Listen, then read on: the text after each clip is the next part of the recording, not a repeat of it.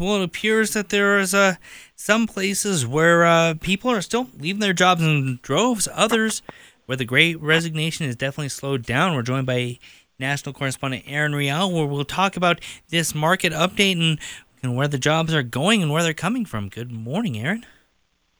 Good morning to you. Yes, so workers voluntarily left their jobs 4.2 million times each month on average in 2022. That's up 20% from 2019 before the pandemic.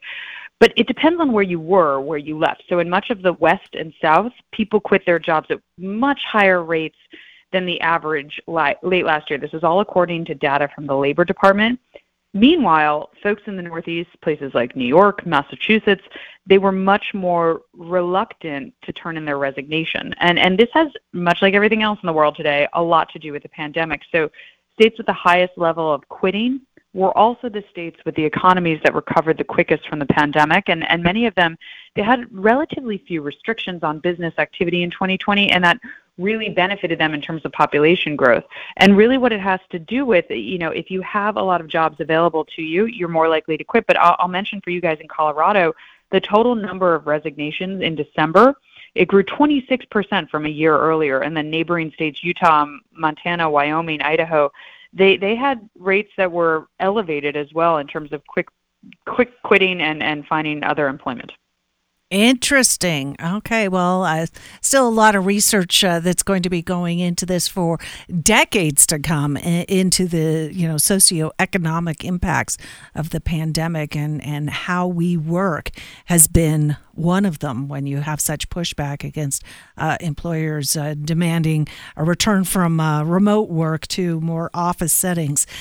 You've also been reporting, Aaron, and I have to ask about this one, on an issue of the question, are my kids spoiled? I know. This one is concerning because I have two young kids, and I was like, I gotta do a deep dive on this one. So it says, parents, we hate to see our kids unhappy. Everyone knows that. And giving in is sometimes, it feels a lot easier than just saying no. But apparently saying no is imperative. It's important. And child psychologists, they've seen spoiled kids. They grow up to be overindulgent, selfish, unhappy. They're constantly dissatisfied adults. But if you say no and they learn to answer no, they learn that no is not the end of the world. It's just a no. That ends up being a huge benefit. So are you raising a spoiled kid? I'm going to give you 5 quick indications that you might. These scared me. But 1, not taking no for an answer. Kids always expect to get what they want. 2, being more into receiving than giving. 3, demanding things immediately. 4, only thinking about themselves. And 5, never satisfied with what they have. I was like, oh my goodness, why did they name a list of my character deficits? It's actually really important that you combat these. But the good news is you can turn it around. It's not the end of the world. So the quick tips for turning it around: say no, and say no without guilt. Research shows that kids who are raised with structure and this less permissive parenting, they have higher self-worth, and they actually feel more empathy towards others. It's not a bad thing to say no. You have to praise the right things. If they're actually sharing, they're doing it, praise that. Don't praise like, oh, brush your teeth. Wow. Maybe when they're very little, but brushing your teeth, it's different. It just should be done. You have to boost gratitude, make sure that the kids feel happy when they see something that they have, and they be grateful for a roof over their head or, food on their plate. These things are really wonderful, and not everyone has them. So if you can have them acknowledge them, that's a very good thing. And then this one is really important. Stretch the waiting time. So research shows that being able to pause, wait, delay, it's highly correlated with future academic and financial success. So if you can try and stretch waiting times, that's the, saying no, having a little patience. I get it. Patience is a virtue that is very difficult for most people, understandable, but it's really, really important.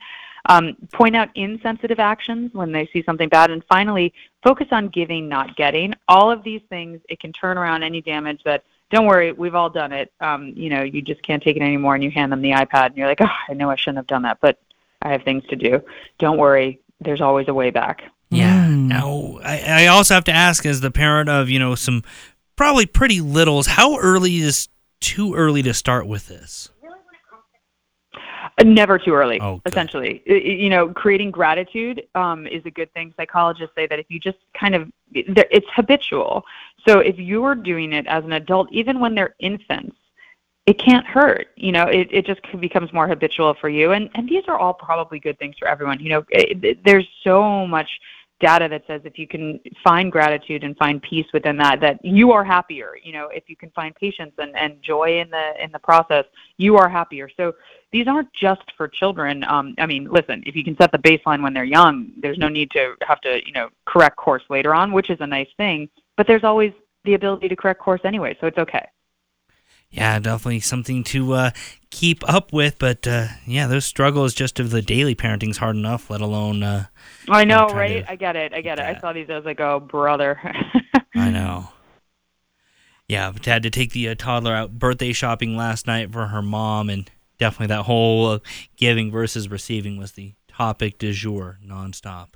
Oh, that's good. Well, you did it, and that's actually a really good exercise. Yeah, she still ended up, forcing her way at least into one of those Starbucks cake pops at the entrance to Target, but overall, small victories. Oh, my goodness. I know those cake pops. You're preaching to the choir. I'm like, those things are Yeah, I was like, you know what? It's fine. But It's mommy's night to put her down. If she gets a little sugar high, it's not on you. Yep. I get it. Perfect. Well, Erin, we appreciate the time. Thanks, guys. Have a great day.